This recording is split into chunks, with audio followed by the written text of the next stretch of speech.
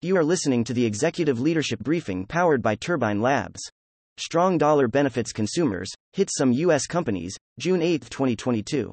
Let's get into today's top stories. The U.S. dollar index has risen roughly 13% over the past year, defying strong inflation to reach levels not seen since the early 2000s. The strong dollar is a benefit for consumers but harder on companies that rely on foreign sales. Microsoft, a global provider that gets most of its profit from abroad, cut its sales and earnings guidance, citing the U.S. dollar's gains in foreign exchange markets. Salesforce referenced similar concerns when it cut its annual sales outlook, as did some drug companies that sell medicine and medical products in international markets. Over 82 million doses of COVID-19 vaccines distributed across the U.S. have gone to waste since the start of the pandemic, underscoring concerns surrounding the efficacy of the vaccine rollout. CVS and Walmart were together responsible for more than 25% of the doses that went to waste, and Oklahoma and Alaska each threw away more than a quarter of their doses. The overall amount of waste is in line with the World Health Organization estimates for large vaccination campaigns, but public health experts remain alarmed at numbers that show less than half of fully vaccinated Americans have a booster shot. Securitization packages of buy now pay later loans from provider Affirm are falling in price after rising rates and the cost of living crisis cast a shadow over the sector.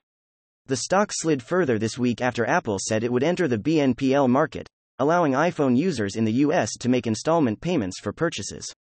Nearly half of Americans have used a BNPL service in the last year, and 70% of those consumers admit to spending more than if they had to pay for everything up front. Grocery bills have swelled as food prices see an increase of almost 11% compared to last year, more than overall inflation, but the cost of meat, specifically beef and pork, has soared beyond both measures. Tyson Foods, America's largest meat producer, attributed the company's price hikes to higher demand as well as increased labor and fuel costs combined with the rise in price of grains fed to farmed animals. The rising costs are prompting consumers to look for alternative protein sources in chicken and plant-based meat substitutes. Restaurant technology is rapidly redefining consumers' concept of normal, from QR codes to ordering kiosks being some of the innovations streamlining the experience. Grab-and-go consumers are more likely to believe technology is a core positive element, even to the point of eliminating waitstaff, whereas just 29% of dine-in consumers think the same. Taco Bell opened its new digital drive-thru restaurant, which uses technology to speed up service with the goal of creating a 2-minute or less drive-thru experience. Content facts.